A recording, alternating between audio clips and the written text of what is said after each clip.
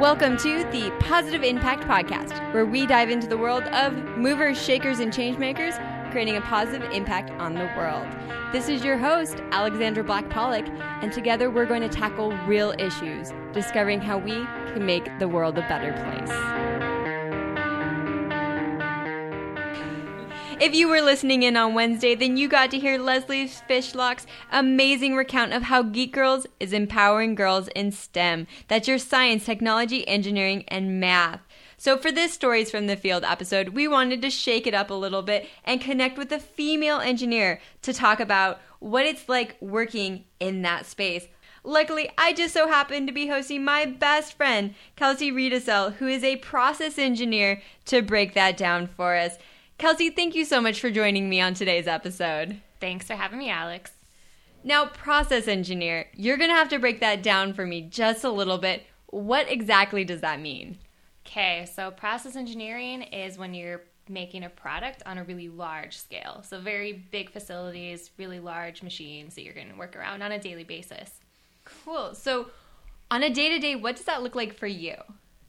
Mine is in a facility where you have to wear hairnets, and it's a really big machine that's about a football field long.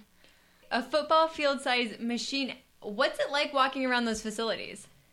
They're quite large. It depends on where you're at and what they're making. Some of them are really huge where they have different businesses at each location, so you could walk through, see one thing being made, walk to the next building, see something else being made. So you get a lot of steps in your daily activities. And as you've been mentioning while you were here, you also get to travel with a hard hat and steel-toed shoes. Yeah, definitely not the funnest thing to do, but gotta do it. Now, tell me about how many women are in your space. For process engineering, there's not many in there. In a given day, there's maybe 2 people in a room of 25 people. So you're usually the oddball out, but it's pretty fun. Now, one thing that's kind of interesting is, especially with you, you're a little bit younger. And you're also a female, and you're going in and working with different manufacturers kind of around the U.S. What's it like going in both as a woman and somebody a little bit younger who's kind of going in trying to instruct different groups? So I've learned through the past couple years being in industry, you have to go in and make sure you introduce yourself off the bat and show respect to these people, because you're coming in and you're supposed to be leading a project and you have people you're working with that have been with the company for 25, 30 years and you have less than 5 years under your belt. So it's a really good thing to make sure you're direct to the people, tell them, hey, I'm new, I'm Kelsey, be willing to help me please, and I'll help you guys along because I know what I need to do, but I don't know every step that needs to be done to get to my goals. So you have to definitely show them respect and they'll show you respect back. Now, when you're going in, and like we've established, process engineer, there's not a lot of women in this role. So oftentimes when you went into this space, people actually mistaken you for a different role that tends to have more females. That's correct. So in my travels so far, I've definitely learned that when you go in and a lot of people I have never met before and you show up on the day you're supposed to be doing things. So I go up to them and I make sure to introduce myself. There's definitely many times where I'm walking around and I am having to wear different hats to get stuff taken care of, and people assume I'll know those just because I am a female. So I do have to repeat that I'm a process engineer quite often, but as long as you make those introductions up front, it usually helps out the situation. And just remind people that you're in that role, even though you're a female, and it's not very common. Yes, exactly. Now, going back to college, do you see more females starting to enter this space? Or did you have like a lot more girls just going out for these types of jobs? So throughout college, there's definitely different engineering fields where there are more females. So chemical engineers, there's a lot more of them. I heard it's the first one that opened up to females. I'm not really sure if that's true or not. But if you go into mechanical or electrical or computer engineering, there's usually a lot less females there. So, but as the years have gone on, though, there are a lot more females entering in the field, and I definitely hear that a lot from coworkers that have been in the field for 30 plus years, and they make lots of comments saying there's more and more females coming in, and they're getting more used to working with a female and their personality. It's kind of convenient coming into it and them having a little bit more, a broader understanding. Very exciting for this space. Now, let's go back. When we connected with Makeda Ricketts in episode 10, she's really trying to engage women in STEM by addressing the issue when they're really young. And this is about 8th grade. So 8th grade, what kept you motivated and just interested in your science and your math? So I happen to be really lucky that I have a family that likes to tinker with mechanical things out in the shop. So that was my first exposure to mechanical type things you could do, and that's kind of what made me interested in those type of things. Also, I had summer camps my mom would send me to while they were working, and they were things where you could build little bridges and see how much weight you could put on them, and just fun little things that expose you to what engineering world could be like. And so that's kind of what helped keep me engaged, as well as my mom would give me all of our electronics that were broken and I could take them apart. So VCRs, telephones, anything like that. I really enjoyed that type of thing, and I think since those were things that kind of were exposed me throughout my whole life through my childhood, that's kind of what kept me hooked on it. It's really breaking it down that it had to be fun. I mean, I personally didn't take apart a VCR or anything like that. But it really was. It was about showing you from a different perspective and just saying that this is something that you can do, and it's something that you were very good at.